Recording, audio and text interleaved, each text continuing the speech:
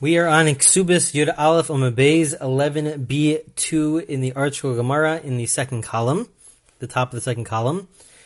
And in the last class, we discussed the situation of a mukas eitz, of a wife who doesn't have the besulim, doesn't have the hymen, because of an external source which removed it, and the discussion between Rav Meir and the Chachamim as to whether or not do we say that her ksuba, the amount for her ksuba, should go down or should it not go down. We know that in general, if she is a virgin, if it's her first marriage, so then she receives the amount of 200, and if it's her second marriage, if she's not a virgin, if she receives 100. And there's a dispute. What happens if it's a situation where she loses her hymen, but not because through the act of sexual relations, but she loses it just through mukas eitz, through some external source, a piece of wood that removes the hymen. So that was the whole discussion from last time. Now, for the next few lines of the Gemara will be discussing not about how much they receive for the ksuba, but what would happen in the following scenario? We know that in the following scenario where, let's say she had sexual relations before the marriage and the husband didn't know about it at all. He didn't know about it, and then he only finds out after they get married. So that's something that we refer to as a mekach ta'os. So then it's an invalid marriage because it was based on certain assumptions of important information for him to know whether or not his wife had sexual relations or not. So that's important information. He was misguided. He didn't really know really what was happening. And as such, he got married under a false pretext. And so therefore, when they get divorced, so he does not have, he does not have to pay the ksuba at all. He doesn't have to pay anything because the whole point of the ksuba was under certain assumptions. Those assumptions were incorrect. He does not have to pay anything. The question then becomes, okay, that's clear in that case where she has sexual relations before the marriage. What happens in a situation where she's a mukas eitz, where she loses her hymen, the husband doesn't know about it, it's not through the sexual act, but it's through some other external outside source. So, what's the law? Do we view this also as a mekach ta'os, as an invalid ksuba, and so therefore he doesn't have to pay anything, or do we say that no, it is valid, and therefore he would still have to pay either 200 or 100, depending on whichever opinion you go by. But what we're discussing now, the reason why this is different than the last discussion is because this discussion is all about what would happen in a scenario where he doesn't even know about it. At least before we were discussing, he knows about it, but how much does she get for it? Now we're discussing he doesn't even know about it.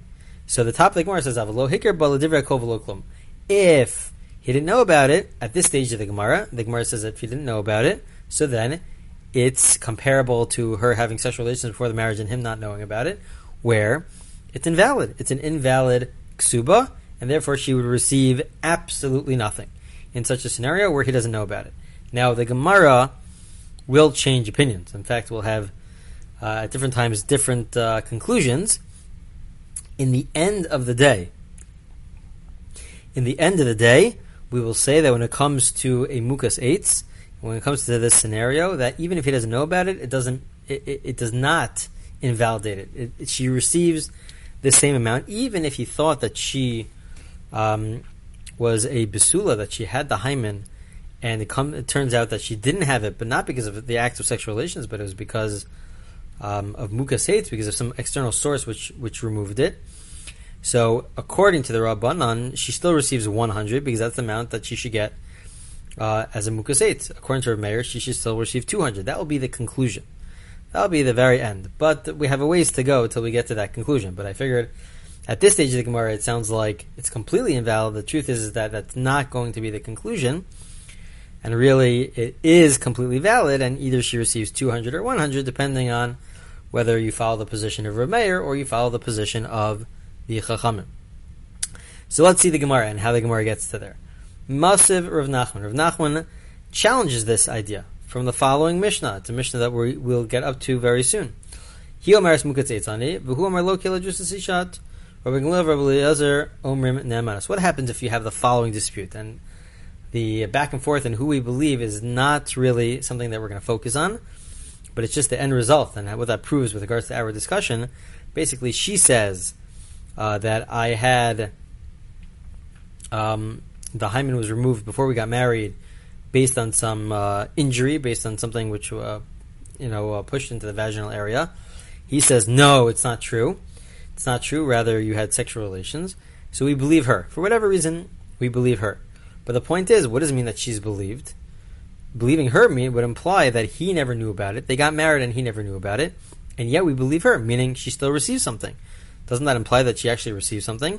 It goes against what we just said. We just said the Gemara at a certain stage, at the previous stage, said that if the husband doesn't know about it, so then she should get nothing. But she should get something because we believe her. If we believe her for her to receive something. This implies that she does get something. So Elam Rava. So Rava now changes. And he says as follows. Bein hikirba, bein lo hikirba, l'remer masayim. L'rabanan hikirba mana, lo hikirba, v'lo klum. Essentially, that we have a double, at this stage of the Gemara, again, the Gemara is going to back out of this, but at this stage of the Gemara, there's a double dispute between Rameir and the rabbis. Dispute number one is, let's say the husband did know about it. How much should such a person receive?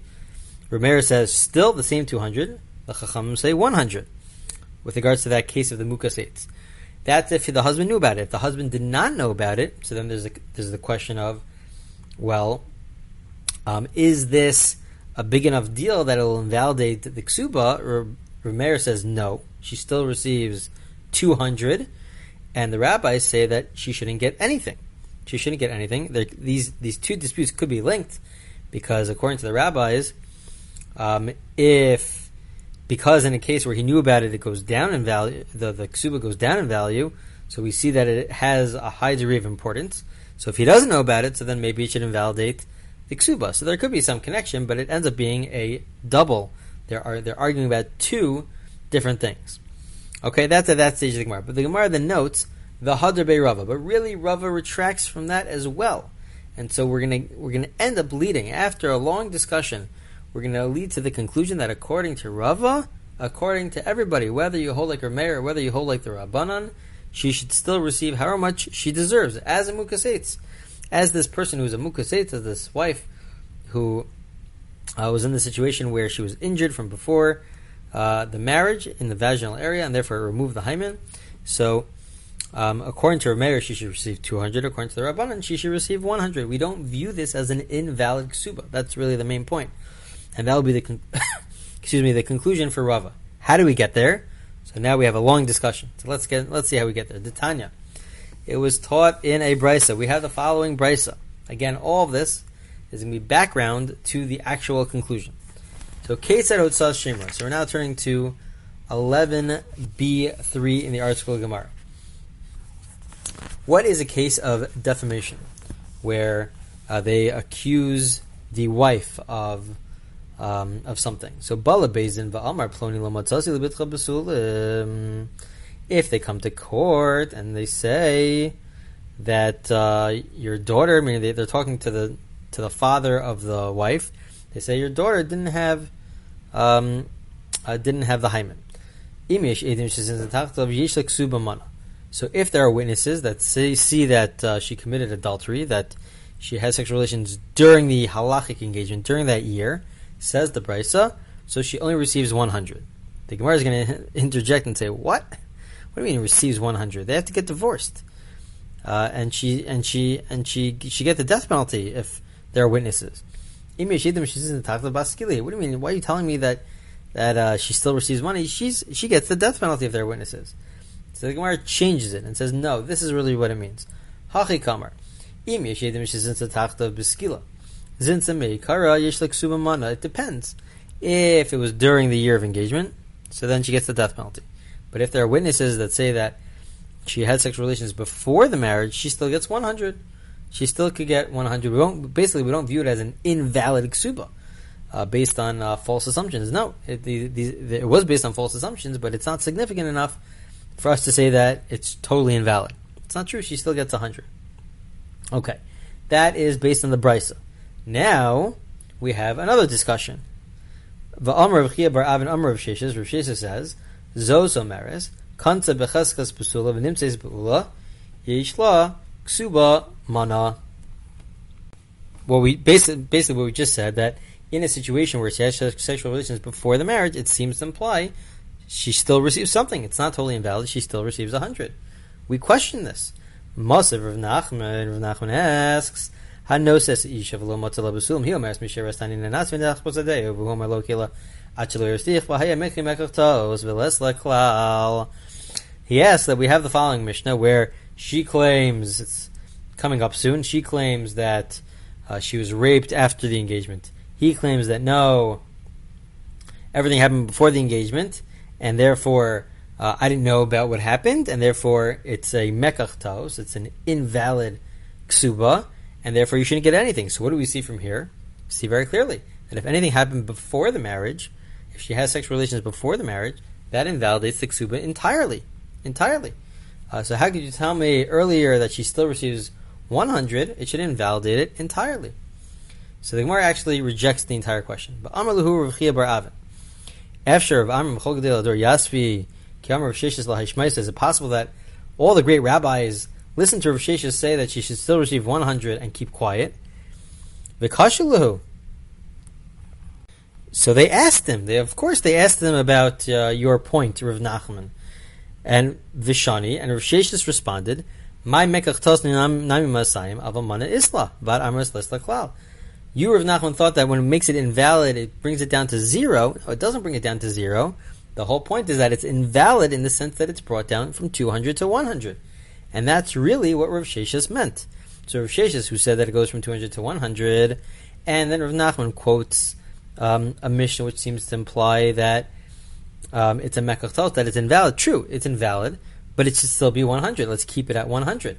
That is what the Gemara says until now. However, Rava comes now, Va'amar Rava, now he defends Rav Nachman, who says you should get nothing, which is really what this is all leading to. We all care, we want to know what Rava's position is. He says, no, Rav Nachman makes sense. When we say that it's an invalid ksuba, it means totally invalid. 0. She shouldn't get anything. But then what do you do with the brisa above, which seems to imply that she should get 100? This is what it means to say. There are there's different levels. If there are witnesses that she had sexual relations during the marriage, death penalty. If she had sexual relations before the marriage, so that's an invalid ksuba, she gets 0. But nimseis mukates yesh ksuba mana.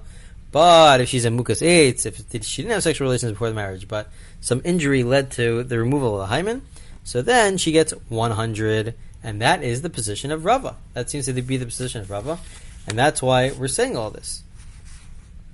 We're saying all of this to prove to us that Rava really holds that whether you hold like Rameir or you hold like the Rabbanan, it's never, if it's a case of mukas eitz, it never goes down to 0. It either stays at 200 or goes down to 100. And this is what the Gemara concludes. Rava earlier said that according to the Rabbanan it should go down to 0. But that's not true. Rava is not saying that now. Rava is saying that if the husband knew about it, again, what we said in the beginning, if the husband knew about it, so then there's a dispute, 200 or 100. And even if he didn't know about it, it is not significant enough for us to invalidate it. The only time it gets invalidated is if she actually has sexual relations before the marriage, but not if it's a case of mukas eitz. And that is the conclusion of the Gemara according to Rava. Okay, the Gemara now continues. We are on 11b4 in the second column, and the Gemara now continues on with a slightly new discussion. Tana Rabbanan, it is taught in the Brisa. Kanasa rishon l'shem nisuin, v'yesh la'edim shelo nistera. Let's say we have a case where the wife gets married, first marriage, right? And they get married for the first marriage, but there are witnesses that say that they never were secluded. They were never alone. And even if they were alone, they never for such a long time period for them to have sexual relations. So even so, let's say that she then gets divorced right away. So they were never alone. Even so, when she gets married to her second husband, it doesn't matter. The second husband cannot pay her 200, has to pay her 100, and cannot claim that she should have been a virgin. And the idea behind this, according to the Jerusalem Talmud, which is stated by some of the earlier commentators, like the Ramban, is that ultimately it's not about whether or not she's a virgin. Really, ultimately, it's about whether or not, there are multiple factors, but one of the factors is that whether or not she was previously married. Here, she was previously married. So even though witnesses come and say that she never had sexual relations, it doesn't matter. When she gets married the next time, it goes down from 200 to 100 because the way the Jerusalem Talmud says it is that she lost her chen. She lost her chen, her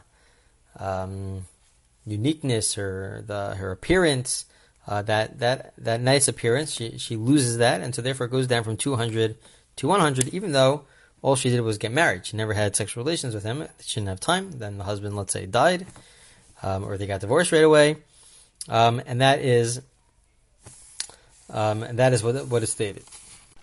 Now comes Rabbah in 12a1. We're moving on to 12a1. Yud Beis Amud Aleph. Amar Rabbah in the first column. Rabbah says Zos Amaris, based on that brisa that we just had. The brisa's notes from the time periods of the Mishnah. Kanta bechasas b'sula v'nimtes b'ula yesh leksuba mana. He says, what do we see from here? Says Rabbah, we see from here that the second husband, thinks that she's a virgin because that's what the witnesses said. End up being kind of a situation where she's not, so she still receives 100. We still see that she still receives 100. It doesn't go down to 0, which is against Rava, the position that we had Rava earlier. So there's a dispute here between Rava and Rabbah. They sound very similar, but it's Rava. Rava says that it's not an invalid ksuba. They should get whatever they deserve, either 200 or 100. Rabbah says that no, we can make an inference from this brisa that he's thinking that she's a basula, she's a virgin, ends up being that she's not, and yet she still receives 100. So she should still receive 100. Rav Ashi argues, Rav Ashi Amar no.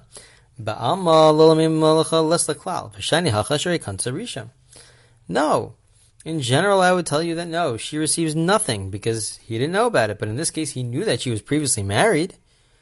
He thought that she didn't have sexual relations, but he knew that she was previously married. Just the fact that he knew that she was previously married means that it's not an invalid ksuba. It could be an invalid ksuba at other times, but here it's not an invalid ksuba, and therefore she should receive 100 because the husband should have realized that she was previously married. So asks the Gemara an interesting next question. So what do we have here? Asks the Gemara, interesting question. We have here a case where she gets married the first time, but the witnesses say that she can never have had sexual relations. She was never secluded with the first husband. Even if she was, it wasn't for long enough time to have sexual relations. So we should assume that she's a basula, that she's a virgin, even though it was a first marriage. Now she comes and she marries somebody else. In that marriage, he doesn't find the dam basulim, the blood of the hymen. Okay? So he doesn't find the blood. So why aren't we concerned? We should once again be concerned that maybe she had sexual relations between the engagement and the marriage itself. Why aren't we concerned? Because what's the situation here? There are witnesses that basically told us that she was a virgin. And now we find out that she's not. So, okay, fine. You'll tell me that she should receive 100. Fine. But at the end of the day, this itself should prove to us that she committed adultery during the engagement. So this goes back to our whole previous discussion that we've had a few weeks ago, about what happens if you don't if you don't find the blood, or you find that there's an opening, Pesach Pasuach. So there's all these questions. Maybe it's this, maybe it's that, maybe it's not really that she had sexual relations and had an affair during the engagement. So however way we dealt with that earlier, we'll deal with it the same way, but it's the same discussion. So Amar of Misharshia, the way we could explain it to say that we're not concerned that she committed adultery is to say that she had sexual relations right after she was engaged. She was engaged, and then she had sexual relations. So everybody saw her, and there was no time period during the engagement where she could have had sexual relations with somebody else. There was just no time period for that. So there's no concern that she committed adultery because everybody saw that she was always with him until the actual marriage. From the point in time of the engagement until the actual marriage, they were always together. They were never separated. And so as such, there is no concern that she committed adultery. We're going to have now the same exact back and forth. The same exact back and forth, just instead of it being on the brisa that we just saw, but it's really going to be on our last Mishnah. They ask it on the Mishnah. That what? Besula amana grusha v'chalutza min anisuim ksubasan mana ve'elan tainis besulim besula min anisuim hechim mishkachas la kigon shenechnas l'chuppah v'lo nivala. So our Mishnah said that you could have a case of a besula, a virgin from marriage. How do you ever have a case of virgin from marriage? It means that she got married, but they never had sexual relations, and yet in her next marriage she receives 100. So Amar Rabba makes the same inference that we had earlier. Same exact back and forth. That what? We have a case here where she didn't have sexual relations, so the husband now thinks that she's a virgin. Ends up being after the first night he realizes that she's not a virgin, and yet she should still receive 100 for the ksuba. That seems to be a proof from here. Rav Ashi has the same rejection. Rav Ashi Amar, no, really in general she should have nothing, because it's an invalid ksuba. But what's the difference here? Here the second husband knows that she was married before, even if they never had sexual relations, but he knew that she was married. Therefore he knew about it, so it's not an invalid ksuba. It stays at 100. Asks the Gemara the same exact question. Why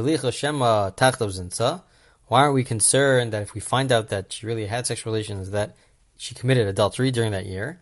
Same answer, that no, with her second husband, she was engaged and stayed with him the whole time, didn't leave him. We have witnesses to it until they actually had sexual relations. So there's no concern of her committing adultery. Same exact back and forth. In fact, today, that's what we have today. Today there's very little time between the engagement and the actual marriage. None of these Gemaras are really practical in the sense of a direct practical conclusion, because today everybody sees her from the engagement to the marriage, and there's no concern that she committed adultery during that time period, because the whole time period anyways today takes 5 minutes. But it concludes the Gemara, and what this will conclude, and says, why do we have this repetitive, or this whole back and forth is repetitive? Once it's on the Brisa, once it's on the Mishnah. So the Gemara says, Man Brisa Kol Shekina Masnisen. If you already had this whole back and forth on the Brisa, so then certainly you'll have the same exact back and forth on the Mishnah. However, but if you have this whole back and forth with regards to the Mishnah, so then you can make the following claim. When it comes to the Brisa, Mishim Dematzi Amarla, Anna Aedim Samchi.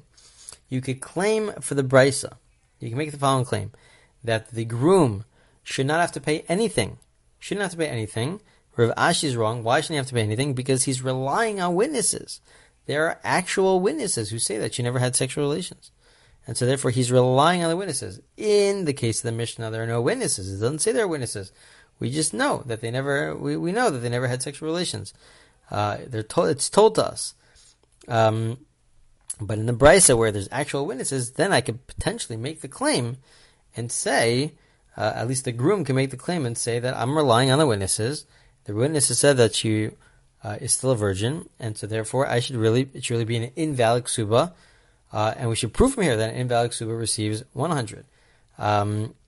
So it depends on when you're asking from. If you're asking from the Brisa, so then to then have the same exact back and forth on the Mishnah makes sense. However, if you have it from the Mishnah, the Brisa is a slightly different case, because in that case there are actual witnesses. And if there are witnesses to the fact that she's a virgin, so then maybe you'll say that it's a slightly different case than the Mishnah. Okay, this concludes the Gemara from Yud Aleph and Beis, from 11b till Yud Beis and Aleph. We're up to a new Mishnah, and we'll begin that next Mishnah in the next recording.